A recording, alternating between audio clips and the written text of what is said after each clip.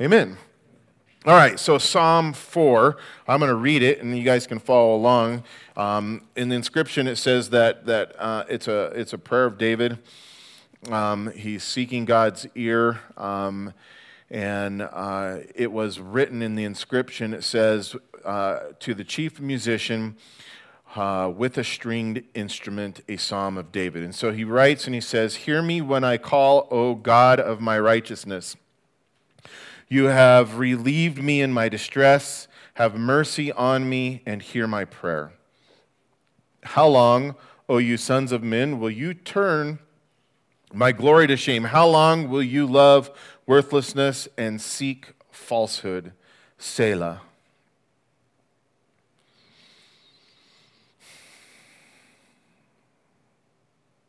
But know that the Lord has set apart for himself him who is godly. The Lord will hear when I call to him. Verse 4, "Be angry and do not sin. Meditate within your heart on your bed and be still." Selah.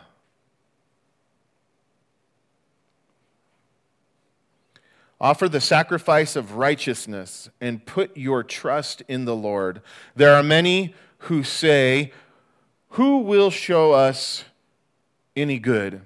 Lord, lift up the light of your countenance upon us. You have put gladness in my heart more than in the season that their grain and wine increase. I will both lie down in peace and sleep, for you alone, O Lord, make me dwell in safety. Amen. So even though this psalm is, it tells us that David is the author, it's unlike the psalm that we read and studied through last week, Psalm 3, if you remember, where we were told the exact events or the occasion surrounding the reason for why it was written. So we have the author, but we're not told of the exact occasion that it was written, and like Psalm 3 does. However, when you begin to read some commentaries and do some studying, and there's some key words that kind of highlight it as well. When you read Psalm 3 and Psalm 4 together, many people believe that they're connected, that it's in reference to the same events. And that would, of course, be in regards to the rebellion that was raised up against David by his son Absalom. And so they're similar expressions. The structure is very similar to Psalm 3, and in that they both talk about enemies, they both talk about times of distress, they both talk about calling out to God, and then, of course, ultimately in the God hearing their prayers and answering. And so it's likely that Psalm 4 was written by David about the same time that Psalm 3 was. And if so, when you read the account in the book of Samuel that I referred to in 2 Samuel chapters 15 through 18, which kind of account this event, what we see is that it may have taken place, the writing of this psalm, after David had crossed the Jordan River, and we know that he made his way to the Levitical city of refuge called Mahanaim, and it was located in the land of Gilead. And because of verse 8, where David writes about laying down in peace and sleep, this psalm is considered another prayer, a psalm of prayer, but specifically an evening prayer.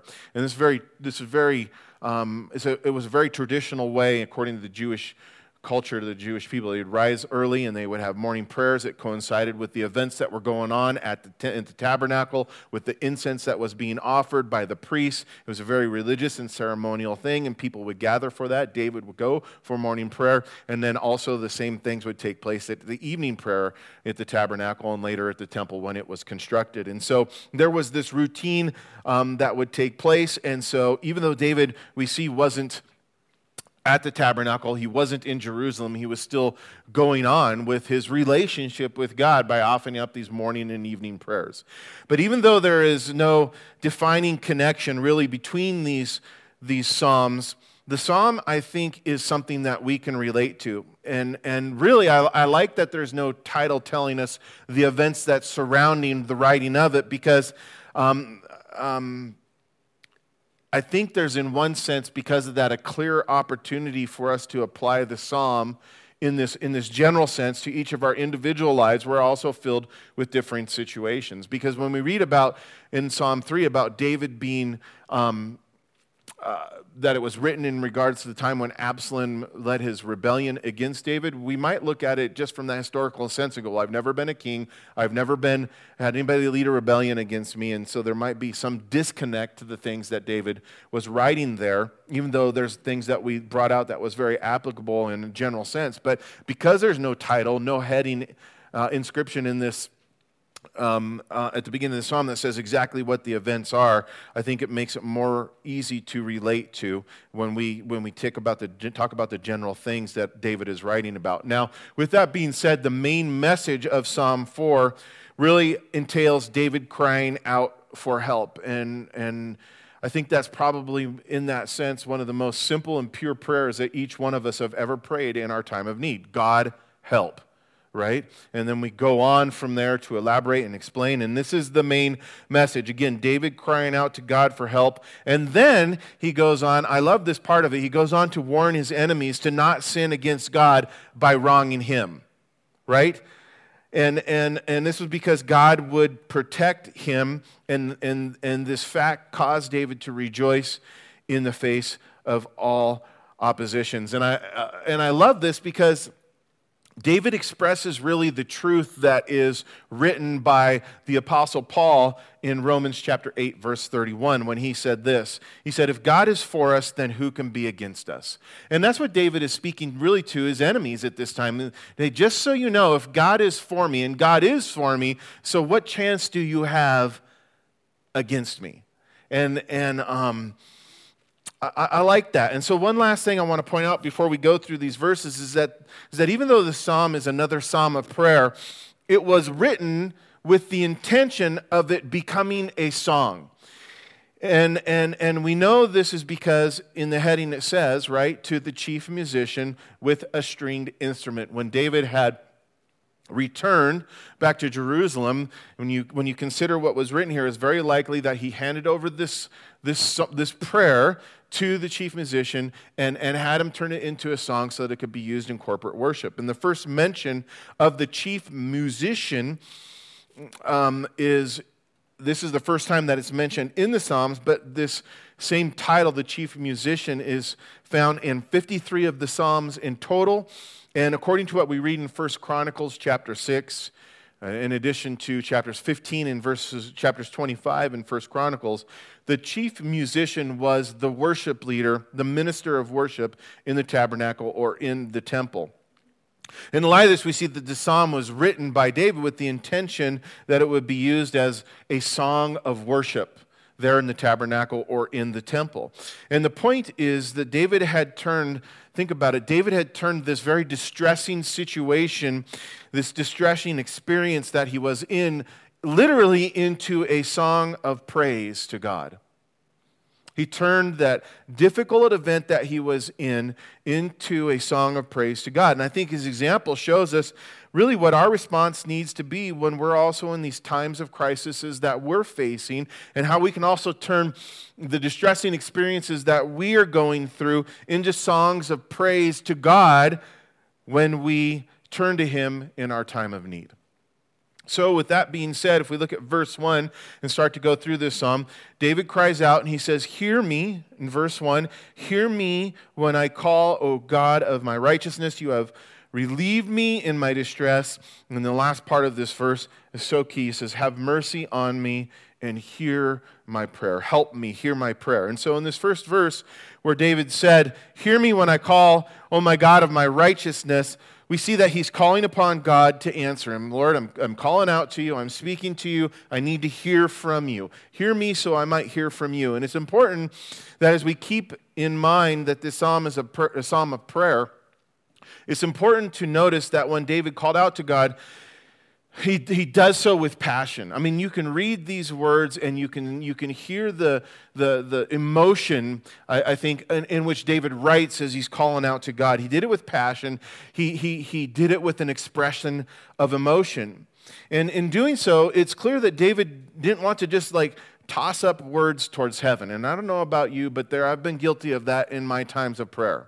and where you're supposed to pray, and it's the time to pray, and so you say a few things, and it's almost like you've done your duty, kind of a thing, and it's a convicting thing when you see the passion in all of the Psalms in which the authors cry out to God or call out to God. And it's not always in times of need. Lots of times it's in time of praise. And even at the end of this Psalm, David's rejoicing. He's giving praise to God. And it's with passion. It's with emotion. And so David wasn't just tossing words up to heaven. Rather, he was really opening his heart. And anytime there's passion or emotion from us as human beings, it's an exposure, it's an opening up of our heart, whether it's to someone or of course, in this situation, to God. And so he's opening up his heart to God, and because he needed God's attention. He needed his attention given to this present problem that he was in. And I point this out because it's possible that power in prayer is lacking because there's little passion in our prayer. There's little emotion. There's not an opening up of our heart to God with what we're going through or what we need or how we want to worship Him or express our love for Him. And with that being said, don't wrongly think that somehow we can like persuade God by some kind of emotional display. That's not what it's about. But do understand that God wants us to care deeply. Right? He wants us to care deeply about the things that He cares deeply about. And if we're calling out to Him and asking Him to intervene in something that we care about and we want Him to care about it, it should be an expression to Him that we do. A good example of this is seen in the words spoken by the prophet Isaiah. And when he spoke about sorrow in regards to the nation of Israel. And in Isaiah chapter 64, verse 7, Israel was far away from God. They were worshiping other false gods. There was judgment that was on the horizon with these other nations coming and attacking because the people of God had entered into spiritual adultery. And in Isaiah chapter 64, verse 7, the prophet Isaiah calls out and he says this. He says, "There is no one who calls on your name, who stirs himself up to take hold of you." And so with the words of David written in this psalm, I think that they're a good example of, if you will, David stirring himself up to take hold of God.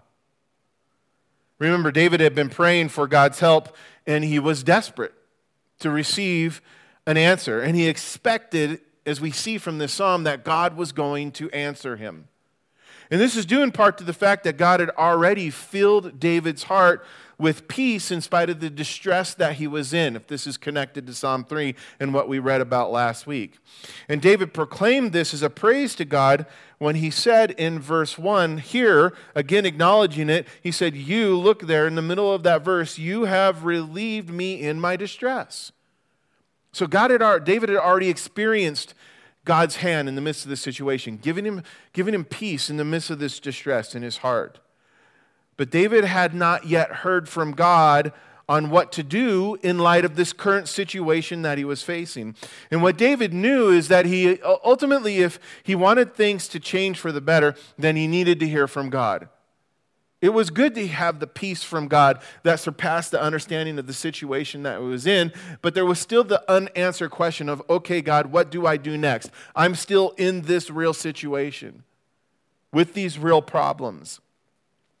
And he wanted things to change for the better, so he needed to hear from God in order to follow instructions. So rather than moving in a way that seemed right to him, right, we see that David in this first verse is really waiting upon the Lord. And he's not taking matters into his own hand or doing things in according to his own understanding. And even though waiting on the Lord, I think personally can be one of the hardest things to do, when there are times of distress, it is the thing that we must do after crying out to God for help. God help, and then we run and take care of the thing ourselves. That doesn't make any sense, does it?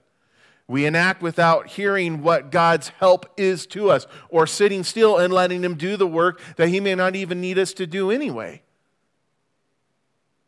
So crying out to God and waiting for God to help. And in Psalm chapter 27, verse 14, David tells us, he says this, he says, wait on the Lord. And when you look at that in context, that waiting on the Lord that David's speaking about is not just like going and laying down on your bed and doing nothing. It's this exercising of faith when we wait on the Lord in whatever the God tells us to do. Literally wait in faith on the Lord, David says in Psalm 27, verse 14. And then he goes on to follow with this. He says, so wait on the Lord, literally wait in faith on the Lord. Then he says, be of good courage. Have courage. And courage is having strength in the face of danger, in the face of uncertainty. Be of good courage. And it says this, and he shall strengthen your heart. And again, David says, wait, I say, on the Lord. Also in Isaiah chapter 40, verses 28, 31, talking about waiting on the Lord, Isaiah writes and he says this, he says, have you not known? Have you not heard? And these are rhetorical questions to get our attention. He says, and it's like, yes, you know, and yes, you've heard, right? Have you not known? Have you not heard? The everlasting God, the Lord, the creator of the ends of the earth, he neither faints nor is weary. He understands, or his understanding is unsearchable. He gives power to the weak, and to those who have no might, he increases strength. Even the youths shall faint and be weary, and the young men shall utterly fall. But those who wait on the Lord shall renew their strength. They shall mount up with wings like eagles. They shall run and not be weary. They shall walk and not faint. Those who wait on the Lord, waiting in faith. And this is what David is exempling to us here. And sometimes when we pray out to God and he gives us peace, right? He gives us a comfort in the situation that we're in that surpasses our understanding. We think that's the go-ahead to just go ahead and go into the situation and try to make it better. And forget about the whole part of what David's telling us here. You relieve me of my stress, but I need to hear from you. Hear me so that I can hear from you. I'm waiting on you. And so the last thing that I want to point out in verse 1 is how David said this. This is the cool part of this verse to me. So we have the reminders, we have the instruction, we have the encouragement. But David also says this as he cries out to God. He says, have mercy on me and hear my prayer. To me, that's so powerful, and it sets the stage for everything else that we read, because I think this is important because it reveals to us that David knew this when he cried out to God in mercy, to hear him, to intervene in his life. David knew when he said, Lord, have mercy on me, he knew this, that he did not deserve any help from the Lord. He didn't go, Lord, hear me because I'm the king, right? Lord, hear me, I'm the one that you have anointed, and I found I'm the man who's after your own heart. Hear me. No, he says, have mercy on me and hear me. And so he didn't call out to God for help on the basis of favor. He called out to the Lord for help on basis of God's mercy. In other words, David came to the Lord. He came to the Lord in this situation, in this psalm, and it's a reminder for us, he came in genuine humility. And he made his request known, and even though he was the king who had been called and anointed by God, God did not owe David anything. And the Bible is clear when it teaches us to come to God with a spirit of humility, right? In 1 Peter chapter 5, and also in James chapter 4, where it says this, it says, God resists the proud, but he gives grace to the humble. And the awesome thing about this is that by what we read in this passage, we're reminded of how by God's grace, or how God by his grace gives us what we don't deserve, and how God in his mercy doesn't give us what we do deserve. And this is very important because there are many times when we are in distress because we've done something of our own to get us in that place of distress. Right? We've done something against the will of God or ignored God's will. And in those times, when we're honest enough to realize that our distress is a result of our own failures, lots of times we just don't go to God. We're like, I'm getting what I deserve and I know it. Yeah, but David's example to us is and when we look at it, if it's connected to this deal with Absalom, if Psalm 4 is really connected to the Absalom's rebellion, and we look at David's faults and failures leading up to this, David was to blame. He was to blame. And so this is very likely one of those times where David is going, yeah, I'm reaping what I've sown. But he still goes to God. Lord, hear me. Have mercy on me and hear my prayer. Going to God, making sure we go to God even when we don't deserve it. And we need to do this. We need to be honest enough to realize that our distress is a result of our failure, but still at the same time walk into the presence of God, who's faithful to forgive, who's faithful to hear us when we cry out to him. And the reason we do this, because here's the truth, is that Satan will attack us in those moments. Satan will attack us, and he'll tell us that we don't deserve God's help. And he does that because he wants to keep us in bondage to the distress that we're in and away from God. But here we're reminded that God's help is always, guys, according to his grace. Don't be mistaken of that truth. God's help for us is always according to his grace. Even in those times when we've been like the righteous who's being attacked by the unrighteous. God doesn't look at you and go, oh, you were doing the righteous thing and therefore I'm going to help you. Even then, in that moment, God's help is an act of his grace. It's an act of his mercy. And not because we're deserving of it. Remember that because of Jesus, we never come to God's throne of judgment. Right? Because of Jesus, we never come to God's throne of judgment. We always come to his throne of grace. This is what Hebrews chapter 4, verse 16 reminds us of. And I think grace is, we know it, we believe it, we receive it, but it's a hard thing to walk in on a day-to-day basis. But we got to remember these truths. And it tells us in Hebrews chapter 4, verse 16, it says, therefore, let us therefore come boldly to the throne of grace, that we may obtain mercy and find grace to help in our time of need. And this is what David's pointing us to. And as we continue on, verses 2 and 3, he goes on and he's speaking to the Lord, but he's speaking also to these people who are coming against him. He says, how long, O sons of men, will you turn my glory to shame? How long will you love worthlessness and seek falsehoods? Selah. But know, he says, verse 3, know that the Lord has set apart for himself him who is godly. The Lord will hear when I call to him. And continuing on in these next few verses, we see that even though David was not in Jerusalem where the revolt was taking place, and even though he wasn't on the battlefield yet, ready to fight against his enemies, David was still confronting his enemies, and it was in the most effective place possible, as it was in the battlefield of prayer before God.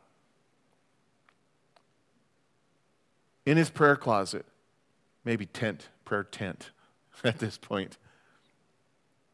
He was going to battle. He knew there was a spiritual aspect of it that could not be denied, guys.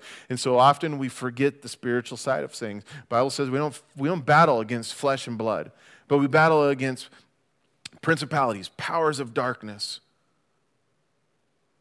And we enter into that battle through prayer. And David was going to battle in prayer well before he ever picked up the sword and entered into the actual battle, which you read about down the road. And this is different than those times when we, in our mind, what David's talking about, this is different in those times when he's recounting and warning these guys.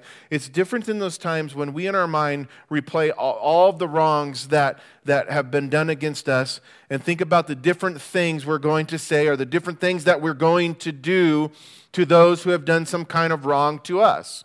Because lots of times we do that, right? We can be in our bed, we can be thinking about what happened, and we go, oh, this is what I'm going to do. Oh, this is what I'm going to say. And we're engaging the battle in our mind, but that's all the further it goes. It never goes into the prayer closet to bring it before God. That's not what this is talking about. It's specifically going to God. And rather, this confronting of our enemies, first in the battlefield of prayer, as we speak things to God, which have been spoken to those who have heard us, it serves the purpose of preparing our heart. for the battle. And when we don't bring it to God and we're doing it, we're just kind of preparing our mind. And in that sense, the Bible is true when it says, there then is a way that seems right to us, but leads to death or to destruction. And we can account these things like we're saying, but not formulating a plan, but we can count them to God and let God formulate the plan and speak to us. And this is a cool thing, and it is because in that sense, many things happen that we have no influence on anyway.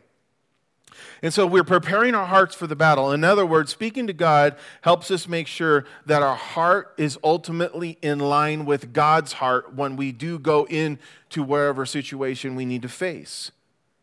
And it helps us to put the situation then into a right perspective. And this is important because it's really easy. I don't know about you. Well, I do know about you. I know about me too. It's really easy for us all to kind of blow things out of perspective, right? Something happens and we're like, right? And if we just stop and take a breath and go before God, then maybe things are put into a right perspective. We blow things out of proportion, and when we're feeling distressed, and if we react emotionally, we're probably going to do things then that we will later regret. Say things and do things that we later regret, right? Yet if we take the time to confront the situation in the battlefield of prayer before God, then we look at our situation and what happens is it often changes as the perspective we have now is changed because we now see ultimately that God's a part of the equation. And the part of the equation that God is now a part of is the solution, right? We don't see just the problem, we see God in it, and we see that there's a solution. So as David confronted his enemies in the battlefield of prayer, he asked a question first in verse 2 and said this, just how long will the ungodly keep their unjust ways? Just how long will the ungodly keep to their way? And think about this, because by this, David was remembering that the righteous ways of God will always prevail. He was almost saying, like, you don't have a chance. You can do everything you want to do. You can be as ungodly as you want. How long will you continue? Because ultimately what he knows, the truth that he's speaking is that the righteous ways of God will always prevail. And the ungodly cannot keep to their way forever. So they might as well abandon their ungodly ways and be blessed. This is what David is really saying here. And in light of this, I want to point out that the nature of the attack that David was bringing before God, according to verse 2, it was not the physical attack that he spoke of back in Psalm chapter 3 when the armies of Absalom were pursuing, right? It wasn't the physical attack, it was the attack ultimately against his reputation that he was bringing before the Lord right now. By those who were trying to shame him, he said, or to slander him by seeking falsehood and lies against him. That's what we read here. And if you've had that happen to you, you know that this can be a very distressful thing that hurts. When someone slanders your reputation, when they try to shame your reputation, when they speak lies about you.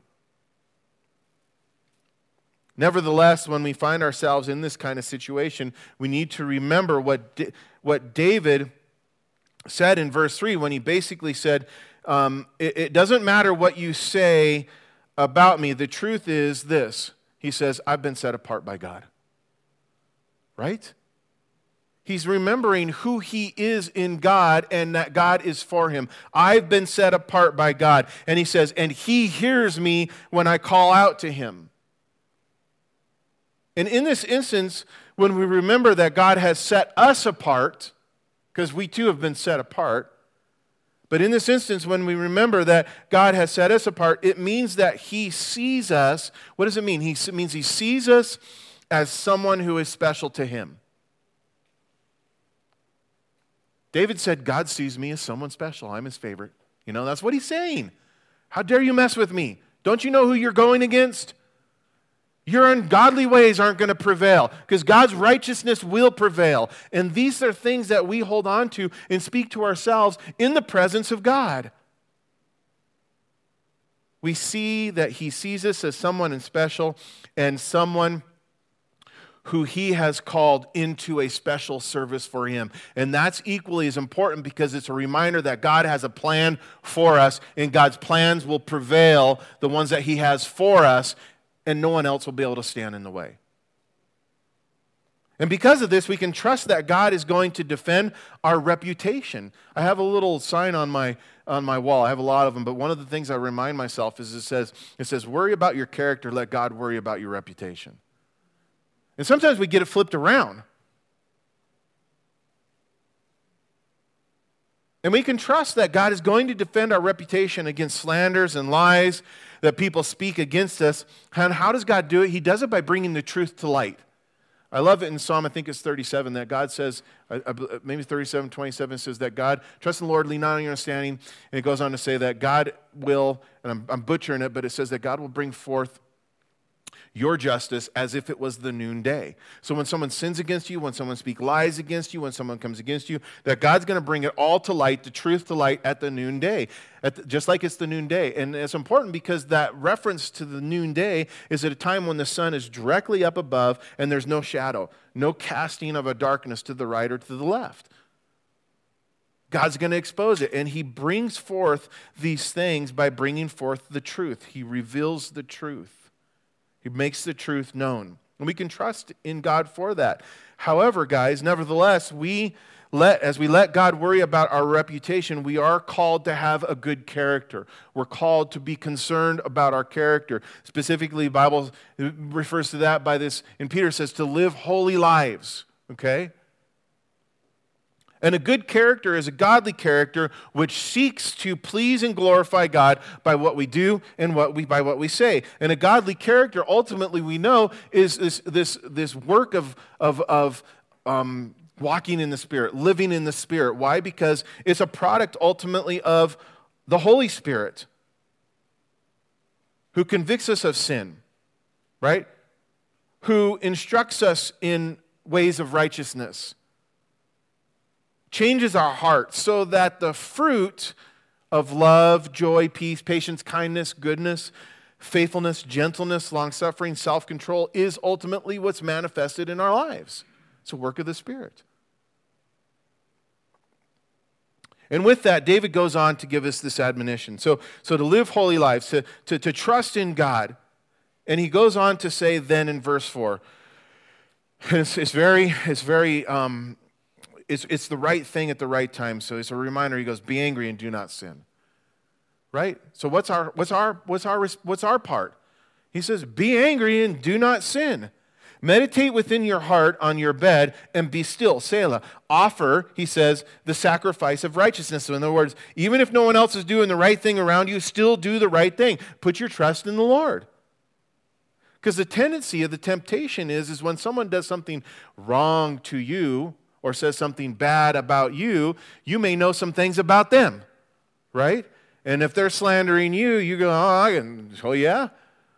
Let me go slander you, or let me do something evil to you. I mean, that's our human nature. It is. It's not the character of a godly man or someone who's trusting in the Holy Spirit, walking and living in faith in the Holy Spirit, but it is that battle that takes place, and David recognized it, and he's going, listen, you can be angry, but don't sin. Meditate within your heart, again, on your bed, and be still. And he says, offer the sacrifice of righteousness and put your trust in the Lord. And he says in verse 6, ultimately, there are many who say, who will show us any good? Lord, lift up the light of your countenance upon us, and you have put gladness in my heart. So here's this expression of praise and worship to God. He says, more than in the season that their grain and wine is increased. So in the time of harvest, Lord, when everything is plentiful, the gladness you put in my heart is better than that. Even in this situation where I have, none of those things, I'm on the run. He says, he's given me this gladness that doesn't comprehend it's incomprehensible compared to what's going on around me. And he says in verse 8, lastly, he says, I will both lie down in peace and sleep, for you alone, O Lord, make me dwell in safety. And so in these last verses, David speaks these words of instruction, and I love this admonishment, because it's the very practical aspect of what do we do with where we're at and what's going on. And because of this psalm of prayer was intended to be set to a song. Remember, going to the very beginning, David gave it to the chief musician, set it to song. It was to be used for corporate worship. Some Bible scholars think because of that David was really talking to the men who were with him at this time, who were also going through the things that he were going through. His faithful men who had fled with him, those who had remained loyal in the face of Absalom's rebellion, who were probably also struggling, if you think about it, with waiting on God and doing the godly thing. They were men of war. They're like, let's go get this rebel, right? Let's take him out. Let's quit running. It wasn't in their nature. Though they were probably struggling with waiting on God and struggling with doing the godly thing. And this may be the case. We don't know for sure. But at the very least, it appears to me, and it's probably both things, but it appears to me that these words of admonishment were something that David was first speaking to his own heart. Things that he was instructing himself on what to do as he called out to God. Have you ever done that? You have that conversation with God. Okay, God, this happened. This is what I want to do. I know this is what I should do. If you don't help me, this is what I'm going to do, Yeah, I think there's a little bit of that going on here. This is how I kind of see David. And he may have been speaking to his men, but I think he's probably speaking himself too, talking himself down. And calling out to God. And in doing so, really what David was asking God for, whether it was for his men or for himself or for us, he's asking for God to strengthen him so he would do the right thing, right? And I think that's a very real prayer. God, help me, strengthen me so I do the right thing here. I remember when I first got saved, this is not even anywhere in my notes, but I remember I was the type of guy that, anger was a part of my life. I loved to be angry because you can manipulate people and people are afraid of you and you do things that can be fun. It's not good. It's not good at all. But I remember when I first got saved, and I don't remember the exact situation. I just remember a guy doing something to me, and I didn't react in anger. I didn't punch him out. I didn't fight. I didn't attack him. And all I remember saying, and I think I said it to him out loud, I said something like,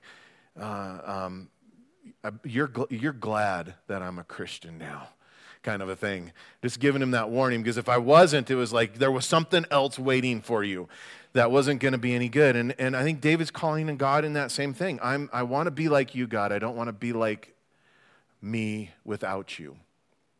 Because it's not only better for me, but it's better for those around me. And to show God's love rather than to be anger. And so David was asking for God to strengthen him, for that he would do the right thing. And in these verses, David gives 6 specific instructions. And that's how I want to wrap it up this morning. 6 instructions, all of which I say are so useful to us today when we find ourselves in time of distress and getting angry because of it. So the first thing that David says here in verse 4 is, he says, be angry and do not sin. And I think this first instruction is such a good reminder in light of the ungodliness that is willingly embraced in the world that we live within today, right? It's everywhere. The ungodliness that is in the world that we live in today is everywhere.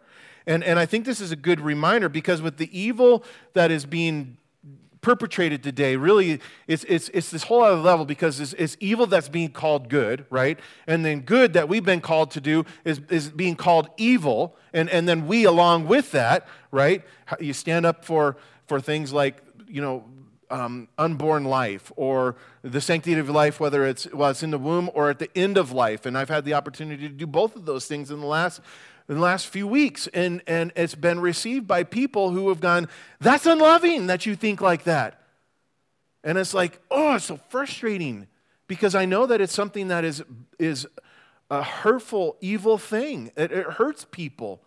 And our whole world is filled with instances like that, where people are calling good evil and evil good. And so we have many reasons, I think, to be angry. And with the ungodliness that David was surrounded by, he too had many reasons. He had reasons to be angry, but he had no reason to sin in the midst of his anger, right? Sin was not justified. Just because someone's doing a sinful thing and we are angry with that, it's not a justification then for us to return sin, to return evil with evil, right? What overcomes evil? Good. Overcome evil with good. We overcome fear with love. And so David reminded himself to not sin in his anger and to find comfort in this, in meditation before the Lord. What do I do? If I'm not to be angry, or if I'm to be angry and not to sin, then what do I do? And he goes, meditate. Meditate before the Lord. And this is the second instruction. So be angry, don't sin, meditate within your heart. Literally what he's saying is search your own heart. And it reminds us of Matthew chapter 7, right? The verse where it says, judge not lest you be judged, right? But then it goes on to say that when you judge, that you do it with the same way that God does, but first we're called to remove the what? The plank from our own eye so we may see clearly, to remove the speck from our brother's eye. It's the self-examination part that has to take place first.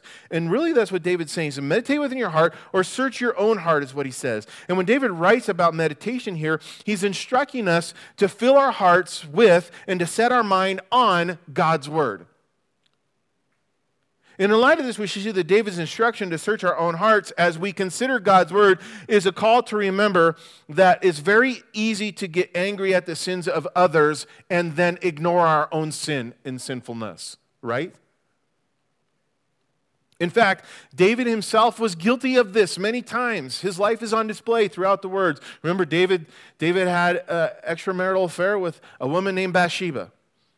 Right? And then he got her pregnant, and then he had her husband killed, and then he tried to pretend for a year or so like it didn't happen, and then Nathan, the prophet, came to him. He said, David, let me tell you this little story. There's this guy, he's a rich guy. He's got all kinds of sheep.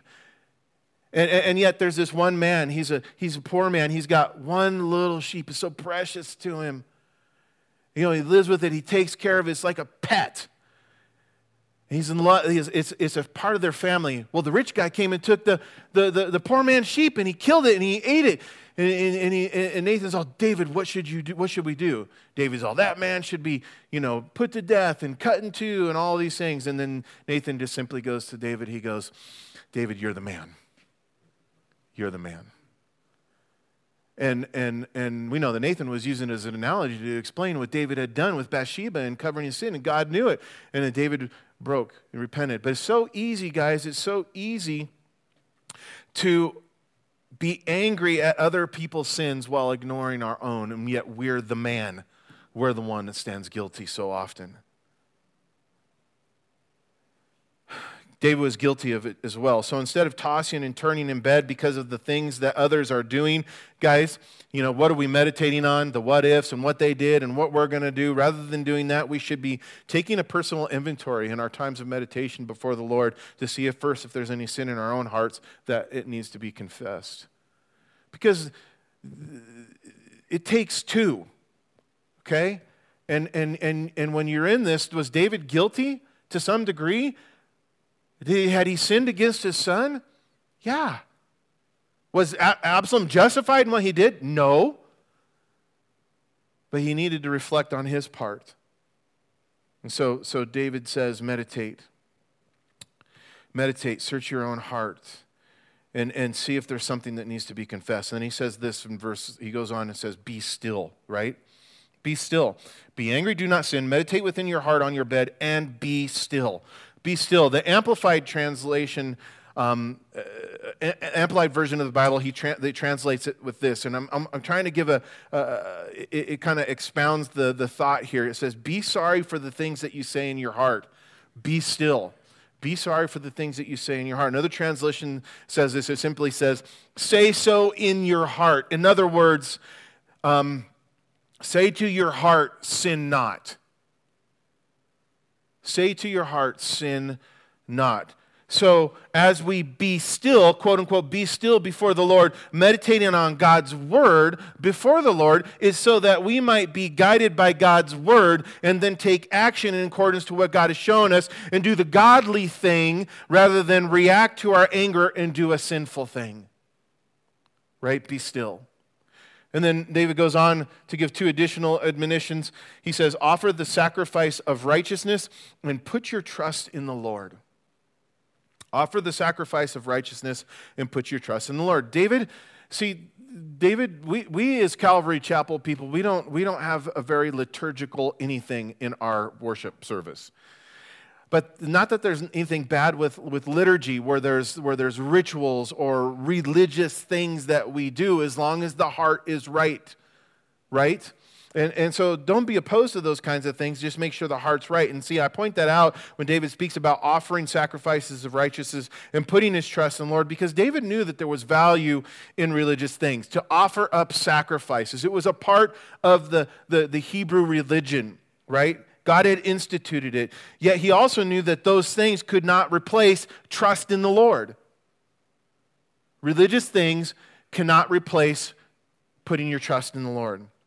And this was an important reminder at this time, considering, think about it, David had been forced to flee from Jerusalem, and he had been exiled to the wilderness, and so at this moment, he couldn't go to the tabernacle. He couldn't offer up sacrifices and participate in the daily ceremonies, whether it's the sacrifices or the morning prayers or the evening prayers. Any of these things, he was isolated from that. But what David could do, which was more important in offering the sacrifice of righteousness, was putting his trust in the Lord. He could put his trust in the Lord and do righteous things, even in the midst of all the uncertain things that he was facing. And this is a reminder, I think, for us that sacrifice or any other religious act, what can that be for us? Prayer, reading our Bible, singing songs of worship, tithing, serving those who God puts around us, among other things, is first and foremost, guys, always an issue of the heart, right? Any of those things is an issue of the heart. And so when it comes to offering up the sacrifice of righteousness, a heart that David's pointing to, a heart that is trusting in God and a heart that is in love with God is what it's all about. Remember Romans chapter 12, verses 1 and 2.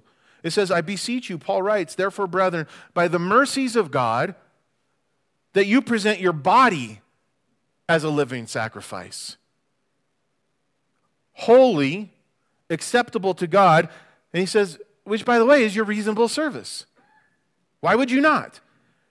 And then he goes on to speak about the righteous part of it, the righteous acts of it, and he says, do not be conformed to this world, but be transformed by the renewing of your mind, meditation upon the Lord and God's word, so that you may prove what is good, acceptable, and the perfect will of God. And this brings us to the last instruction in verses 6 through 8, so if the worship team wants to come back. The last part of this is to be found in verses 6 through 8. I'm not going to reread it again, but just in verses 7, I will say this. As David says, and you have put gladness in my heart, more than the seasons that are in the grain and the wine that increase. And he speaks about what God has done for him. And really what David is doing, guys, is he's got his eyes off of himself at this moment. He's got his eyes off of his circumstances and the things that are causing him distress, and he's got his eyes on God, and all he can do in that moment is praise the Lord, to worship God with a heart of thankfulness, with a heart of gratitude. And here's the reminder. Here's what David brings us to in conclusion. He reminds us of this, is that our God is worthy of praise no matter what we're going through, because he's praiseworthy all the time. And our praise and worship of the Lord cannot be conditional on how we are feeling, what we are going through, or what's going on around us. And praise is an awesome tool that releases our heart from the distresses that we're in to find comfort and peace in the Lord that is greater than anything that we can manufacture by some kind of external circumstance. It's the relationship part of it that David points us to, and he goes, praise the Lord, guys. The last admonition is to praise the Lord. Give him thanks. Be grateful. Worship him with a heart that says, I love you. Let's pray.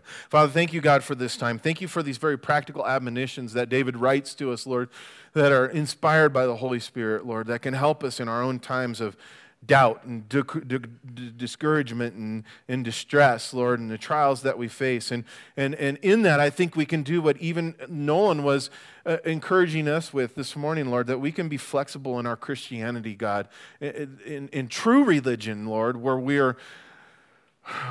are trusting in you with all of our heart, no matter what you've called us to, no matter what we don't have, no matter what we do have. Lord, we know that ultimately you're still a God who's on the throne. You're a God who loves us, a God who is for us.